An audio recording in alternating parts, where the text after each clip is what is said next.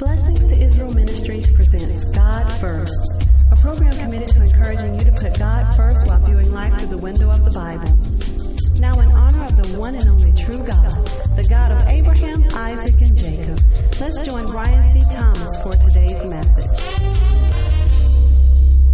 Greetings in the name of our wonderful Lord and Savior, Jesus Christ, and thank you for tuning in to the God First program. My name is Brian C. Thomas, and I am very honored and delighted to have today a special guest, Nathan Jones of Lamb and Lion Ministries, and it is such a privilege to have him, and we always get great responses and feedback from our audience when we have Nathan as a guest. So, Nathan, thank you for coming on today to speak with us. Well, the honor is all mine. It's a great blessing to be speaking with you about one of our favorite subjects, Brian, Bible prophecy. That's right. That's right. Definitely my passion and your passion as well, and we just enjoy getting the message out concerning the soon return of Jesus Christ. Nathan is the web minister for Lamb and Lion Ministries, and I encourage you to please visit their website at lamblion.com to find out more information about Nathan. There you will also find tons of information on their website from their ministry director, Dr. Dave Reagan, Nathan Jones, and many of their great guests, and I highly recommend that you visit their site. Nathan is here to speak on the topic, Bible prophecy, God's order of events, and I invited you on this topic, Nathan, because growing up, there were a lot of things that I heard concerning what is going to happen in the future with the return of Christ and eternity that I accepted as the truth. But as I began to realize that, hey, this is not exactly what the Bible is saying. For example, I had the impression that when we die, we go off to live in heaven, and that is where we spend eternity, floating on clouds as disembodied spirits. But that is not exactly true, and there are a lot of myths out there concerning things of the future that get passed along that are not exactly accurate. So you are here to explain the proper order and clear up the cloudy areas for us as to what truly will happen on God's order of events. So can you begin by speaking on the church age? We will sort of step back a little in time, then come to the present, and then to the future. And so how does the church age fit into Bible prophecy? Okay. Well, funny enough, the church age really didn't fit into Bible prophecy. Many times it was called a mystery. It was not understood by the Old Testament prophets that they expected when the Messiah to come, that would be it. His kingdom would begin, and that would be it, and they didn't know that there was going to be an age called the church age, which began at the day of Pentecost, when the church technically, or you say officially, formed, when the Lord gave the apostles and the disciples gifts of the Holy Spirit, and they went out and they started sharing the gospel. And you can read that in Acts, how the church started growing and flourishing. So the church age is actually the time period that we live in now, and it's a time where the church can grow and flourish and the gospel get out. In the Old Testament, the Jews were the example of holy living. You had to go to the temple in Jerusalem to worship God, and you had to follow the laws. And so people looked at the Jews, and they looked at Israel and said, okay, we want to join them and become like them. And so it all funneled into Israel. But the church age is the opposite. The church age funnels evangelism through its believers out into the world. And so instead of everyone coming to Jerusalem, everybody goes out into the world. And the church age that we live in is got a great commission. Matthew 28:19-20 reads, "Therefore, go and make disciples of all nations, baptizing them in the name of the Father and of the Son and the Holy Spirit, and teach them to obey everything I have commanded you, and surely I am with you always, to the very end of the age." And here, this is Jesus talking. This is the Great Commission, where he's sending the church out into the world to get the gospel across the entire world. And here Jesus says, to the very end of the age, and what he's talking about is the church age, Brian. Okay, great. So as you touched on, the church age began at the time when Jesus Christ left the earth, or shortly thereafter, correct? Correct, yeah.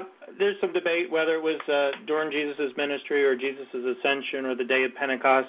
I believe it to be the day of Pentecost, because immediately the apostles go out, they start witnessing, and that's when you start seeing the word church. You start seeing that 3,000 were added to the church, 5,000 were added to the church. So that's, to me, I believe the day of Pentecost is officially when the church age began.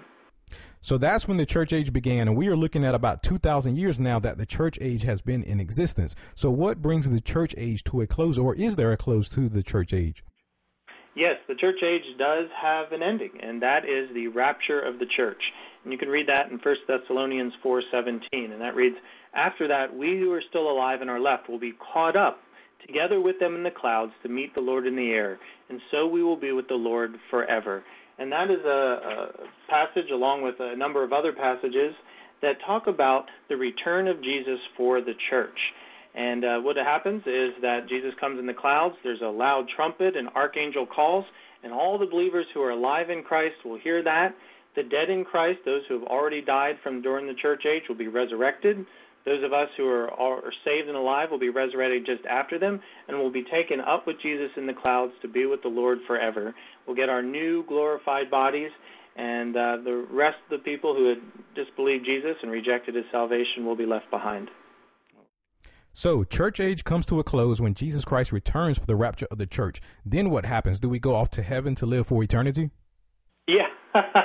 Well, technically speaking, yes, we do go on for eternity, but there is a kind of a parallel time that's going to be happening during that time. There will be a 7-year tribulation that will befall the earth. It's 7 years of intense wrath upon the world for its continued disobedience to God, and the purpose of that is God wants people to come and accept him as Savior. So what he does is he has 21 intense judgments that come along the world, and it kind of forces people to choose God or not. So he will use that time period for him to pour out his wrath upon the evil of the world, and he's also going to use it to regather Israel back in the land and kind of force them to acknowledge that Jesus is their Messiah. And 3, he wants the Messiah to return and fight for an unbelieving remnant. So that covers quite a lot, which we'll discuss coming up for the tribulation, but that's not for the church. The church will not be here for the tribulation. We are promised by God over and over again that we will be spared the wrath of God. Colossians 3:4 says, when Christ, who is your life, appears, then you will also appear with him in glory.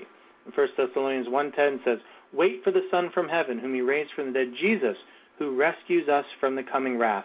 And probably the best verse for assuring Christians they will not have to live through that 7-year tribulation is Revelation 3:10.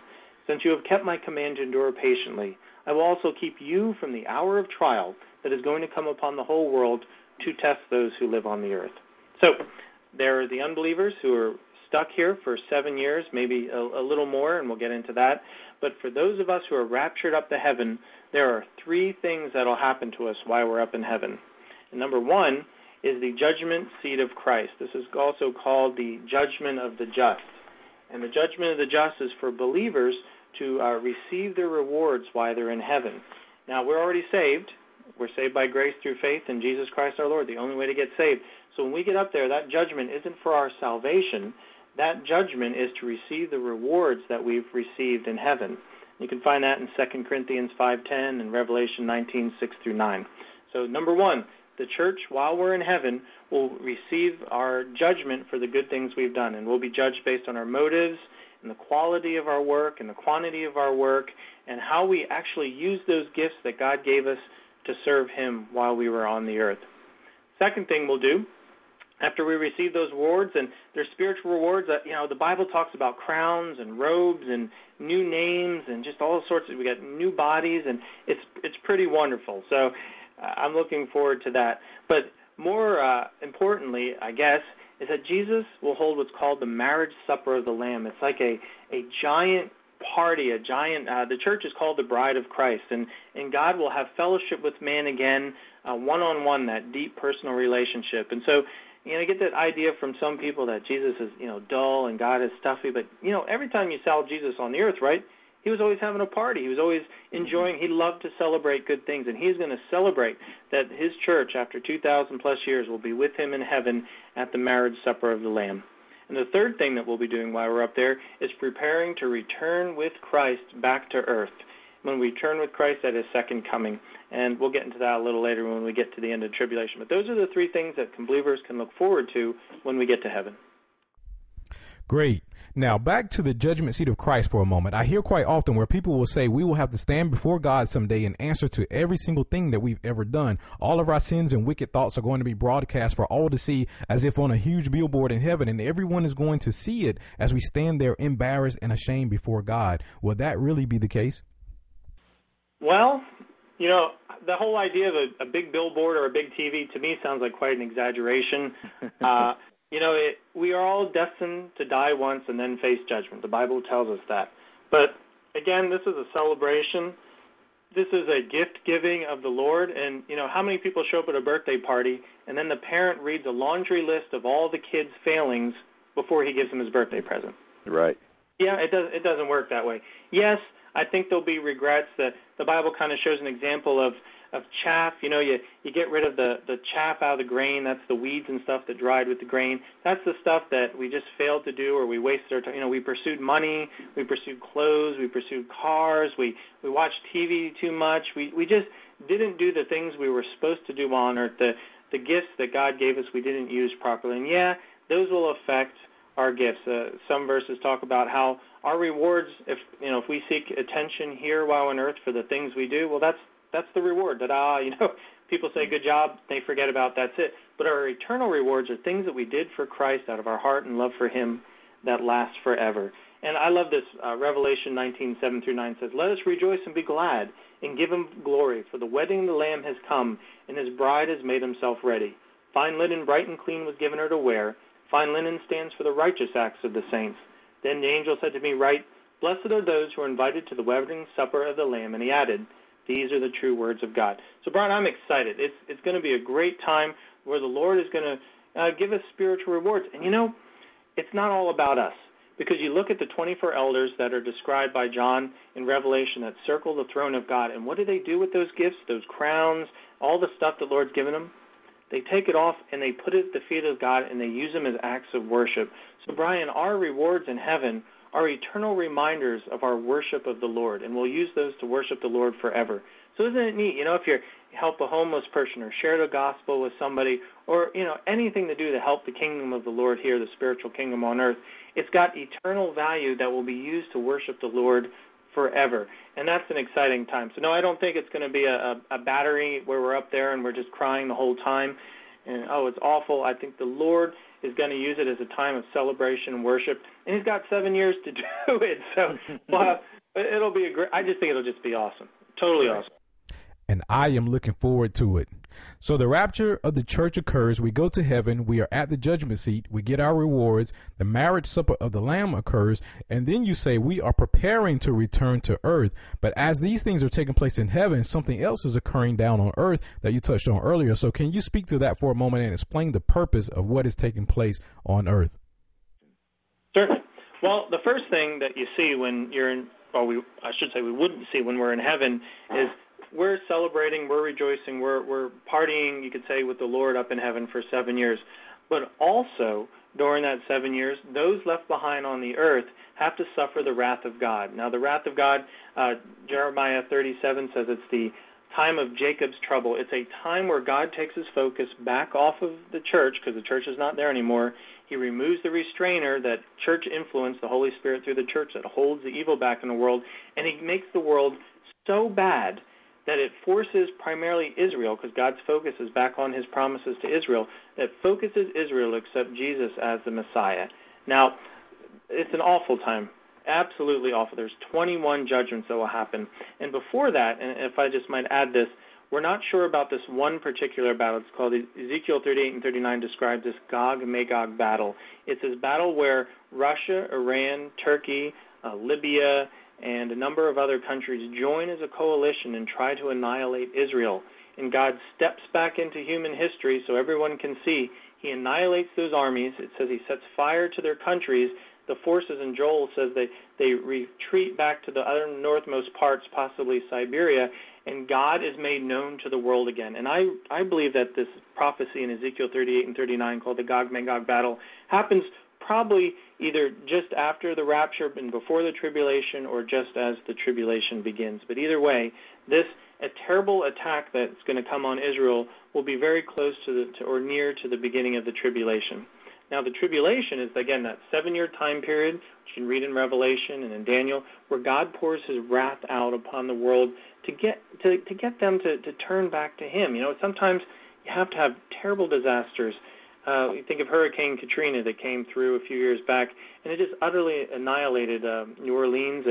But the faith of many people in God were restored because of that natural disaster.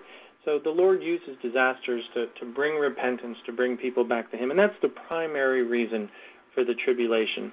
The tribulation starts when the Antichrist makes a peace treaty with Israel. And you can read that in Daniel 9, 26 and 27. And that will begin exactly the 7-year countdown of how the tribulation will last. The Bible divides the judgments into sets of 7. 7 seal judgments, 7 trumpet judgments, and 7 bowl judgments. And for a total of 21 judgments that pretty much annihilate most of the earth's population, that sees this world ruler come on the scene. He has an answer for all the world's crises. It sees terrible famine. It sees a one-world religion.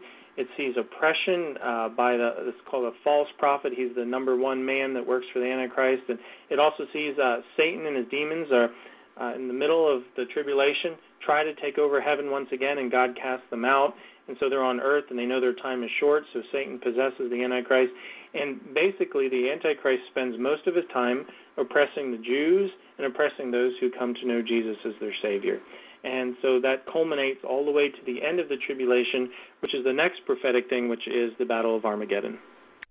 And the Battle of Armageddon is a term that we hear so often, not just from Christians, but even in the secular world. They use that phrase very often when things happen, such as natural disasters and especially wars. You hear often people say, this looks like Armageddon. So please talk, if you will, about the Battle of Armageddon, where it is located, and who are the key players in this event. Well, the Battle of Armageddon isn't a bunch of drillers who get on a space shuttle and fly up to an asteroid and blow it up. That's not... we've heard that with Bruce Willis movies, and everyone seems obsessed with Armageddon. They think that any battle is Armageddon. Right. But Armageddon is the battle to end all battles. Revelation 19, you can read about that in Revelation 19:11 through 21.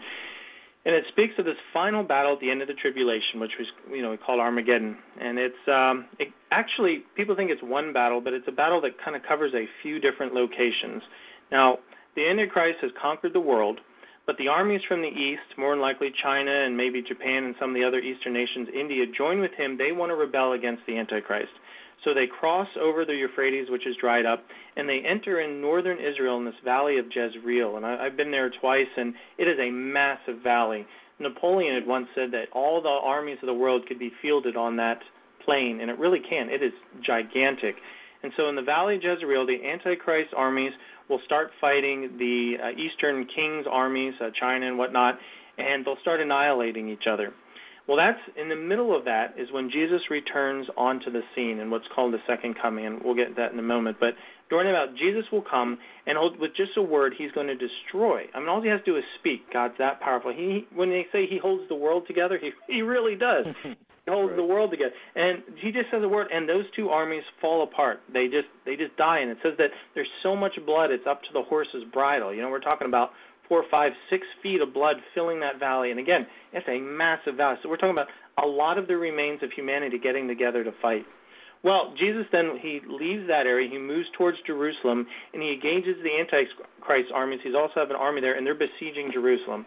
Israel is already trampled by the Gentiles, trampled by the Antichrist at the middle of the tribulation, and he's been still trampling Jerusalem and trying to totally besiege it and defeat it, because Satan knows if he can kill the Jews, he's thwarted God's plan. So he really thinks he's getting close to doing that.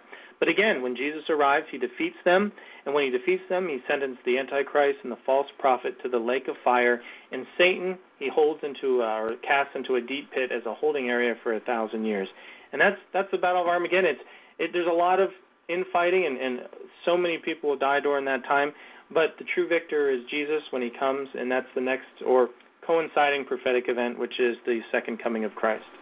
With this Battle of Armageddon, I've heard many people say that the scripture seems to hint that nuclear warfare will be very prominent. As it's coming to a close, and it looks as if mankind is going to totally destroy itself through nuclear warfare and many other means. So do you see that in the Battle of Armageddon and during the tribulation at all, this nuclear warfare? It's a weird mix. You can read a lot of effects of nuclear, like the skin melts off their bodies. If you remember the first Indiana Jones movie, I was a kid. I just had nightmares for weeks watching that Nazi melt when he opened the Ark of the Covenant, And right. Kind of how it's described is that when Jesus comes, there's a melt. And I don't know if that's Jesus himself doing that or they're nuking each other or what. Now, we do know earlier during the tribulation when the Antichrist starts his campaign after he makes the treaty with Israel, he starts galloping around the world conquering it. And a third of the world is destroyed just in the first year or two of the tribulation. And then there's more destruction, and pretty much half the world, that's 3.5 billion people, will be dead within the first 3.5 years. And a lot of the effects that you read in the judgments afterwards, in the bowl judgments especially, it sounds like the effects of nuclear radiation. The atmosphere isn't there on the Earth to quite protect it from the solar radiation, so people are scorched. People are covered in boils, as if, how radiation gives a lot of boils on the skin, and it melts you, and your teeth start rotting out. So there's definitely the nuclear arsenal, I believe, the Bible describes pretty well, especially when it talks about Damascus being destroyed in one day by Israel, is nuclear in nature. But we also read that they a lot of them are riding horses. They're shooting bows and arrows, and it's almost like by the end of the tribulation, the infrastructure of the world will be so destroyed that people will resort to having to go back to horses again, or, they're out of bullets, so they're going to have to fashion bows and arrows. So there's a weird mix of ultimate technology and old-fashioned warfare at the Armageddon. Excellent points. So as the Battle of Armageddon is escalating and it looks as if the earth will be completely destroyed, as you mentioned, Jesus comes back to earth and brings it all to a close. This is known as the second coming. Those of us who are raptured in the rapture of the church, we return with him, correct? Oh, amen.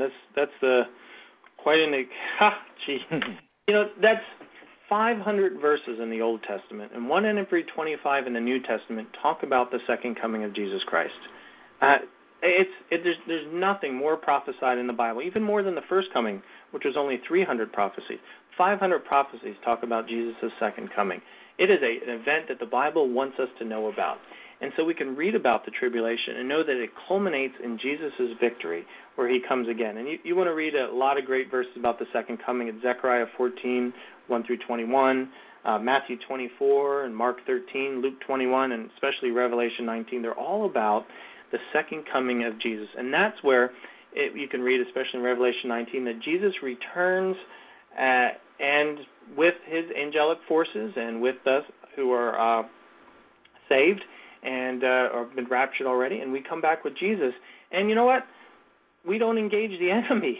Here's your chance. We don't. Jesus does all the work, and he defeats them all by himself, which, praise the Lord, he can do that. But that is going to be the ultimate victory of Jesus over the Antichrist and over his enemies, and we'll be there to witness it.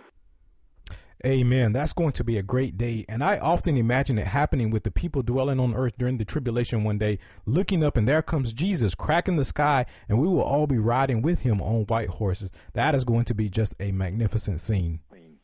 And what's neat is that if one of the reasons, and one of the primary reasons for the tribulation, is for Israel to be so forced into a position of compromise that they finally admit that the Messiah is Jesus Christ, the Savior. And it talks about how when Jesus returns, those in Israel will mourn and weep when they realize that for 2,000 years they could have had the Savior, they could have had Jesus Christ, but they had denied him all that time. Mm-hmm. And so when Jesus comes to Jerusalem, a third of the remainder of the Jews will turn to Jesus as Savior and accept their Messiah when he returns. And that's just an awesome thing to rejoice in the Lord, too, because the Jews right now, many of them have blinders on. They just can't see that Jesus is the Messiah despite the evidence. And there's many Messianic Jews out there, but overall, most Jews do not understand and will not accept that Jesus is the Messiah. But when Jesus returns, they will see him as the Messiah that they've been looking for, and they will weep, it says, and it'll just be in anguish that, we've missed it all this time. We've had to go through all this to realize that Jesus is our Savior, and they'll accept him and welcome with open arms when he comes back. Amen. And you make such an excellent point, because right now, you're right, there is a very small percentage of the Jewish people who are Messianic, but as you said, at that time they will accept Christ and realize that he is the Messiah, and that is when sort of the whole plan comes together, where the church and the nation of Israel, the Jews, will sort of all be merged together as one big happy family in Christ. Right. Upon Jesus' second coming, he defeats the Antichrist, the false prophet. He sends Satan and the demons, I assume the demons to hell and Satan to a deep pit. And that's when we get another prophecy where the Lord gathers all the believing, we call the elect, from the four corners of the world together for another judgment, and this is the next prophetic event called the sheep-goat judgment. Yes, please speak to that now. You can read about the sheep-goat judgment and the parable of the weeds in Matthew 13, 36 through 43. Matthew 25 is the main text for the sheep-goat judgment. And so we've got the judgment of the just, which was in heaven, which is for believers to receive the rewards. And this is the second out of three judgments, the sheep-goat judgment. And that's for all the people on the earth at the end of the tribulation. Now, we know the tribulation is 7 years long. Revelation 11:3 says it's 2 periods of 1,260 days. But Daniel 12:11 says 1,290 days, and then it says 1,335 days. So we got like 30 days here and 45 days there for a total of 75 days. So people are wondering, what is that 75 days after the tribulation, but before Jesus sets up his kingdom? What's that for? And many theologians believe that that is the 75 days will be used to judge the people of the world in what's called the sheep-goat judgment. Now, the sheep-goat judgment will be on the earth. Joel elaborates and says it's going to be held in the valley of Jehoshaphat. So that could be the Kidron Valley near Jerusalem. We're not sure. The whole topography of Israel will be pretty changed and decimated during that time. But we know in Israel there will be the holding where all these people are gathered. And the purpose of it is to send all those who took the mark of the Antichrist, who took that loyalty mark and rejected Jesus as their Savior. They will be judged, and the Bible says they're considered the goats. They're the ones that are destined to be placed in Hades and await final judgment. The rest of them that survived the tribulation, and let me say, if anyone survived those 21 judgments, it's there are very few people left on the planet by then.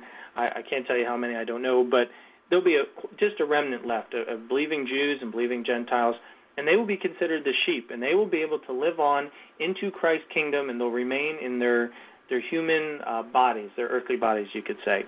So that's the sheep-goat judgment. All right. I want to speak for a moment on another thing that is a myth. I heard this often growing up, and I hear it often today, that when Jesus Christ comes back, he's going to destroy the earth, burn it up, and we will go off to heaven with him, and the earth will cease to exist. But based on what you were telling us, that is not the case. No. God's got a plan, and he's not done with the Jews. I mean, he didn't do all that just to get some Jews saved and then go up to heaven and that be that. He made certain promises to the Jewish people as a nation. They are specially set apart. I mean, a lot of people, even Christians, don't like that idea. But the Lord made promises to Abraham, Isaac, and Jacob that they would have the land from the Euphrates River to the Nile River, that they would have someone on the throne of David forever, that they would be a special priestly group of people, and that Jesus is set apart 1,000 years, and we call it the millennial kingdom, millah meaning 1,000, a millennial 1,000-year kingdom of Jesus to rule and reign on the earth from Jerusalem. And the Jewish people, those who are saved, the Jews who are saved and live on into that 1,000 years, will be considered a special priestly group. Now, you and I, Brian, will be there in our glorified bodies, helping those living in their earthly bodies. And it says that we will reign during that time, too. We will be administrators and officials, and we will just get opportunity teachers to help those people during that 1,000 years. The Bible says the curse will be partly lifted so that the wolf will lie down with the lamb, and the lion will eat straw like an ox. So I guess they won't be carnivorous anymore. Kids can play with poisonous snakes, and it's a time where all that decimation of the tribulation will be erased by Jesus. He'll rebuild the planet very quickly, and it'll be a garden like it was. Now, the curse won't be totally removed because people in their earthly bodies will still want to sin. They're still going to want to do things because that temptation's there. But it won't be Satan and the demons tempting them anymore. They'll all be the ones responsible for their own falling into sin. So there will be sin during the millennial kingdom, but Jesus will rule and reign. People can go up to Jesus and talk to Jesus, and we'll get there, and it'll be the most peaceful time on the planet during Jesus' millennial reign. Amen. That is going to be a wonderful time. And there is going to be a difference in character, for lack of a better word, in Jesus Christ in looking at his first coming versus his second coming. At his first coming, he came as a suffering lamb. He did not receive glorification from the world. He was humiliated, ridiculed, mocked, you name it. But when he comes back, the Bible says he will be as a conquering lion. And that ties in directly to the name of your ministry, Lamb and Lion. Well, you caught on to that. That's good. People get it mixed up. I know I first did when I heard it. I kept calling it Lion, Lamb, and Dr. Reagan jokes that over the years people have had some crazy names for our ministries like Lame and Blind and Lemon and Lime. Help people remember our ministry. It's just like you said. Jesus first came as a suffering lamb to sacrifice himself on our behalf, but when he returns, he'll return as the conquering lion. He'll be the king of Judah, the king of the world. And so, yes, our ministry is named after that, Lamb and Lion Ministries, and our website, lamblion.com. And explaining that helps people remember our URL. Right. Now, during the millennial reign of Jesus Christ, this will be a theocracy. He will reign supreme as the leader of the entire world, and he's going to have his government. So that means that any leader of any nation, such as a president or prime minister, they will all have to answer to Jesus Christ concerning the rules and laws that he will make, correct? Oh, correct. There's even an example given of Syria and Egypt. And during that time period, there'll be a feast each year, and everyone will come into Jerusalem and celebrate that feast. And the nations that start rebelling and refuse to go, God will hold the water back and give them a drought until they repent of that. But what's neat is that you read about Syria today, where their President Assad is slaughtering their own people. There's rebellion. We know that Israel is going to have to deal with Syria prophetically. Damascus will be destroyed. The oldest city in the world will be destroyed. We read about Egypt, where they knocked down their President Mubarak. They're getting rid of the peace treaty with Israel, and the Muslim Brotherhood is taking over. I mean, these two nations hate Israel with a burning passion, a satanic fuel that drives them to hate Israel. And yet when we read in the Millennial Kingdom, first populated by only people who believe in Christ, these nations are reformed, and they're reformed with believing people. So Egypt is a Christian nation once more. Syria is a Christian nation. The whole world begins as a Christian nation. Now, over time, children are born to these people, and they too will have to make a decision for Christ or not. And over that 1,000 years, it also says that the lifespan of people will be considered very long. If a child dies at 100, they're considered just a babe almost. So we know that the lifespans that before the flood will return again during the millennial kingdom. And those children, even in their long lifespans, will choose God or not. And that's where we get to the next prophetic event that happens, where God releases Satan from the pit. So when Jesus Christ comes back, he sets up his millennial kingdom. It will last 1,000 years. At the beginning of his kingdom, Satan is locked into the bottomless pit by an angel and will be unable to influence the people on earth. As you stated, children will be born during the 1,000-year reign who will have to make a decision concerning Christ. And, well, unfortunately, many will reject him. The earth's population will be great due to longer lifespans, among many other things, and so there will be a lot who will refuse to accept Christ, and at the end of the millennial reign, Satan will be released from the pit, come to earth to influence the inhabitants of the earth, and then what will happen? Well, like you said, there'll be a huge population on the planet. There'll be people still living in their fleshly bodies. They'll still want to sin, but they don't have the rallying point to rally around and totally declare their independence from God. Amazing. They live in a paradise. They have Jesus there loving them. It's the best the earth has been since the Garden of Eden, and yet people will still want to refuse to accept Jesus as Savior. They'll still want to rebel against him. They'll still want to do their own sinful things that hurt their bodies and hurt other people. And as a rallying point, God releases Satan from the pit. And it says immediately that Satan goes out among the planet. He gathers the nations, the peoples that want to rebel against God, and he leads a revolt into Jerusalem against Jesus. And just like Armageddon, with just a few words, Jesus totally defeats those armies. They probably don't even have weapons, because it says that during the millennial kingdom that people have beaten their swords into plowshares and pruning hooks. In other words, there won't be any weapons of war during that time. So I don't know what Satan plans on attacking with, maybe big sticks with nails in them or something. I don't know. He's going to attack, and Jesus puts them down. And you can read about that in Revelation 20, your audience, and I'm sure you have too, is that they want to rebel against God. And it's amazing. It's amazing that humanity can be so depraved that even in a utopia like it will be, they will join Satan and try to fight and think that they can overcome the King of Kings and Lord of Lords. And that is also referenced, it's called the second Gog-Magog battle. It has a lot of similarities to the first one, but this is a worldwide scope, not just a few nations against Israel. Yeah, and thank you so much for pointing that out, because so many are surprised to hear that there will be two Gog-Magog wars in the future, one prior to the millennial kingdom and one at the close of the millennial kingdom. And so it is at this time that Satan will be dealt with once and for all eternity. So what will be the ultimate fate of Satan and all of his followers at this final Gog-Magog battle? Well, you can read that in Revelation 20, starting with verse 7. It says, when the 1,000 years were over, Satan will be released from his prison and will go out to deceive the nations in the four corners of the earth, Gog and Magog, and to gather them for battle. They number they're like the sand on the seashore, which, gee, Brian, that's really sad, so many people. But they march across the breadth of the earth and surround the camp of God's people, the city he loves. A fire came down from heaven and devoured them, and the devil who deceived them was thrown into the lake of burning sulfur where the beast and the false prophet had been thrown, and they will be tormented day and night forever and ever. So the Satan and his demons, and who was sent down there into hell, finally, praise the Lord, forever and ever, Satan will be in hell with the false prophet and the Antichrist 1,000 years earlier, who are during the tribulation period. And this is when you get Revelation 20, verse 11. It starts talking about the judgment of the dead. Now, I told you there was 3 judgments, the judgments of the just, the sheep-goat judgment, and then we've got what's called the great white throne judgment.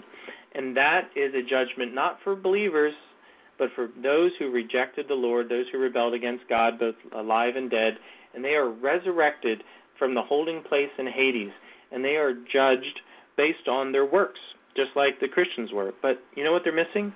They're missing the ultimate work that saves them, the work of Jesus Christ on the cross. They had refused that all their lives, and so that work isn't there, and those are their good works, even if they were good people in life. They didn't do enough to get to heaven, because it's impossible to do enough good works to get to heaven. The Bible says that. It says our works are like filthy rags. No, without Jesus' work on the cross, they'll be found wanting. Jesus will open the books of life, the Lamb's Book of Life, which is the book of life that has all the people who have accepted him by faith over the centuries.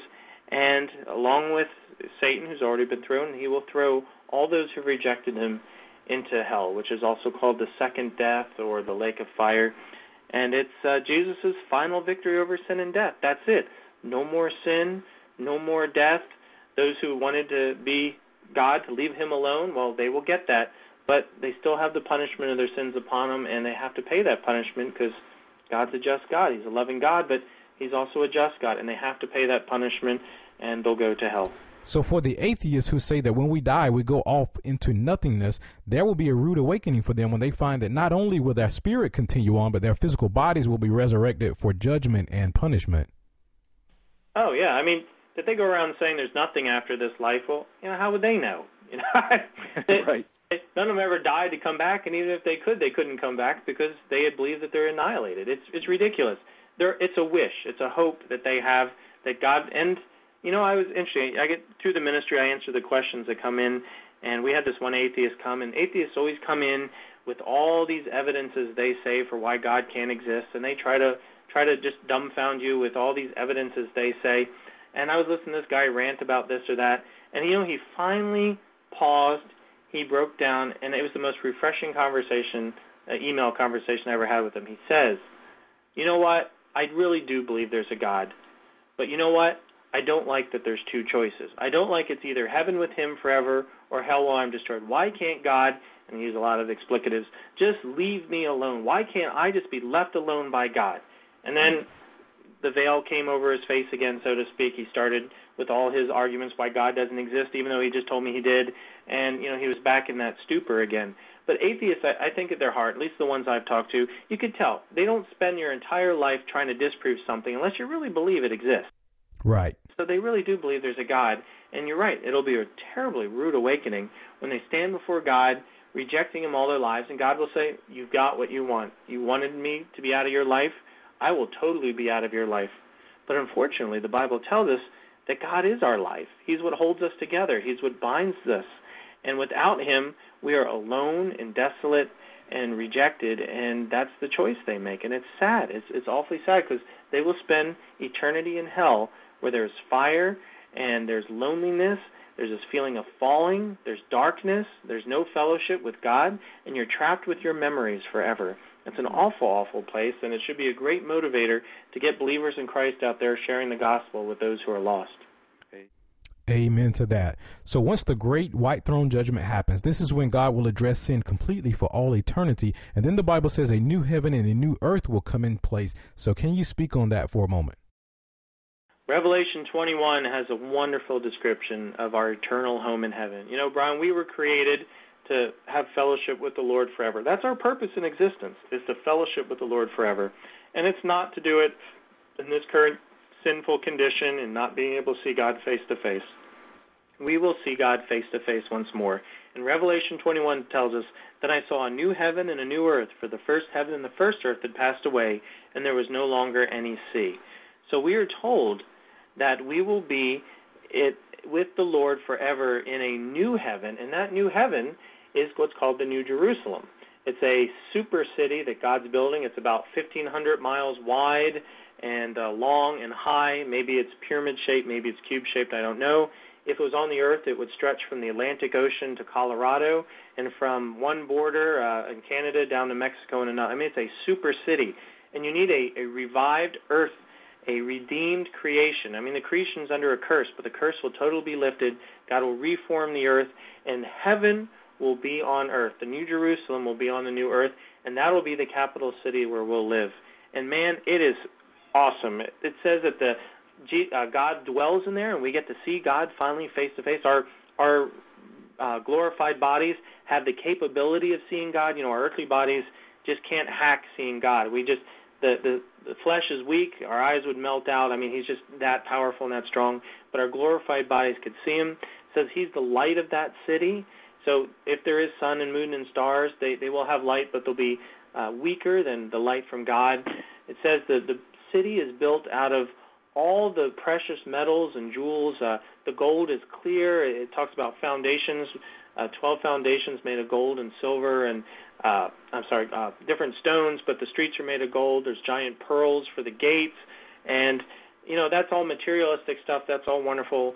But the heart of heaven is God, and that will be with God. And it talks about the throne room of God, and we have access to the throne room, and how a river of life flows from that throne, and we'll get to see the tree of life, you know, that we read about in Genesis is there, and it produces crops once a month for 12 months, and it provides food for the nations.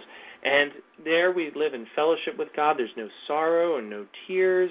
There's no suffering, and it's perfect joy. And the New Jerusalem is the city, the capital city of the universe. And the Bible doesn't tell us, but I think since we have a forever to be with God, that all that creation he made out there, all those planets and galaxies and stars, which are being discovered more and more every day, is God's domain. And who knows? Maybe he'll let us go out there and explore them. Maybe when he says that we'll be governors and mayors over cities, maybe that's whole planets or solar systems. I mean, it can boggle the mind. Right. We have eternity to explore God's wonders, to get to know God, to work and learn. We could have like 10 PhDs in the first 100 years. I mean, the learning just never ends. The fellowship with the Lord never ends. The fellowship with all those loved ones we've lost and who are with us is there forever. And that's what the Bible says. And that is God's victory over sin. So what you see here, with all the Bible prophecies, it started with Adam and Eve in the Garden of Eden. It was a perfect world. They had fellowship with God. They walked and talked with him. And then sin broke it. And God has used all these thousands of years to get us back to that fellowship with God forever. Sin will be forgotten. Isaiah 65:17 is another verse, says, "Behold, I will create a new heavens and new earth, and the former things will not be remembered, nor will they come to mind." Everything that was sinful and evil in the world will be forgotten, and we'll spend forever in fellowship with the Lord again. And that is the overall plan of God for the world, is to bring us back into fellowship with him forever. It's going to be a wonderful time. I so much look forward to it. It's going to be great. Well, like you said at the beginning of the program, when growing up, this false idea that some people get is that we die, we're a bunch of ghosts floating around, bored to death on clouds playing harps. I mean, man, awful. And who can get excited about that, you know? And I think Satan uses that. Satan uses that false idea of heaven to get people sidetracked and think, well, gee, I better enjoy life on earth because heaven sure sounds dull. But heaven is awesome if people just read about it. Because just open up Revelation 21 and 22, and you can read about how amazing our eternal life is going to be with God. And that's something to get excited about and to share with other people, and to get as many people as possible to lead them to the Lord so they can share in it too one day. Amen. Well, Nathan, thank you so much for coming on to speak on this topic. I always enjoy your expertise, as do the listeners as well. It really helps us as Christians as we learn and as we see what is really going to happen. I think it gets us more motivated to go out and proclaim the gospel, and it strengthens our testimony. So thank you so much. And do you have any final words for our audience concerning this topic and how they can find your ministry? Sure. If you're listening, you've heard what the God's plan for the ages is. You know what God's purpose in your life is, to have fellowship with him, and while you're on earth, to do good works with him. So give your life to the Lord. Accept Jesus Christ in faith. He died for your sins because he loves you, and he wants you to be saved. He wants to share eternity with you. And that is just worth saying, dear Lord, please forgive me my sins and be my Savior. you just pray and out of your heart express your repentance for what you've done wrong and ask Jesus to be your Savior. After that, go show the world that you've accepted Jesus as your Savior by being baptized in the water, and join a church so you can have fellowship and you can learn about the Lord in Bible study and prayer and worship. And if you need resources to know more about Bible prophecy, please visit our website, www.lamblion.com. As Brian said, Jesus came first as a suffering lamb. He's coming back as a conquering lion. We have a lot of articles in television shows, Christ in Prophecy with Dr. David Reagan, and you can read those articles and watch those programs and learn more about Jesus. We also have a big conference coming up in June, the very last weekend of June, and the subject is Israel in Bible prophecy, and you'll learn a lot. We have some great speakers. And, Brian, you'll be there too, I hear. I'm looking forward to that. And people get to meet you, and I'd be happy to meet you and share just the Lord's wonderful promises that he has for us there. I am looking forward to it as well. Absolutely. Well, again, Nathan, thank you for a wonderful message. And to our listeners, the time is near. If you have not yet accepted Christ, please do so while you have the time. And for those of us who are already Christians, please take this message and go out to proclaim the coming of our great Messiah and all the wonderful things that we have to look forward to. So until next time, keep looking up because Christ is coming soon, and many blessings to all. You've been listening to Bible teacher Brian C. Thomas, founder and president of Blessings to Israel Ministries. Brian and Blessings to Israel Ministries reserve all copyright protections under applicable law. Our copyright policy is available at our website, blessingstoisrael.com. Until next time, remember to pray for the peace of Jerusalem and bless God's great nation of Israel.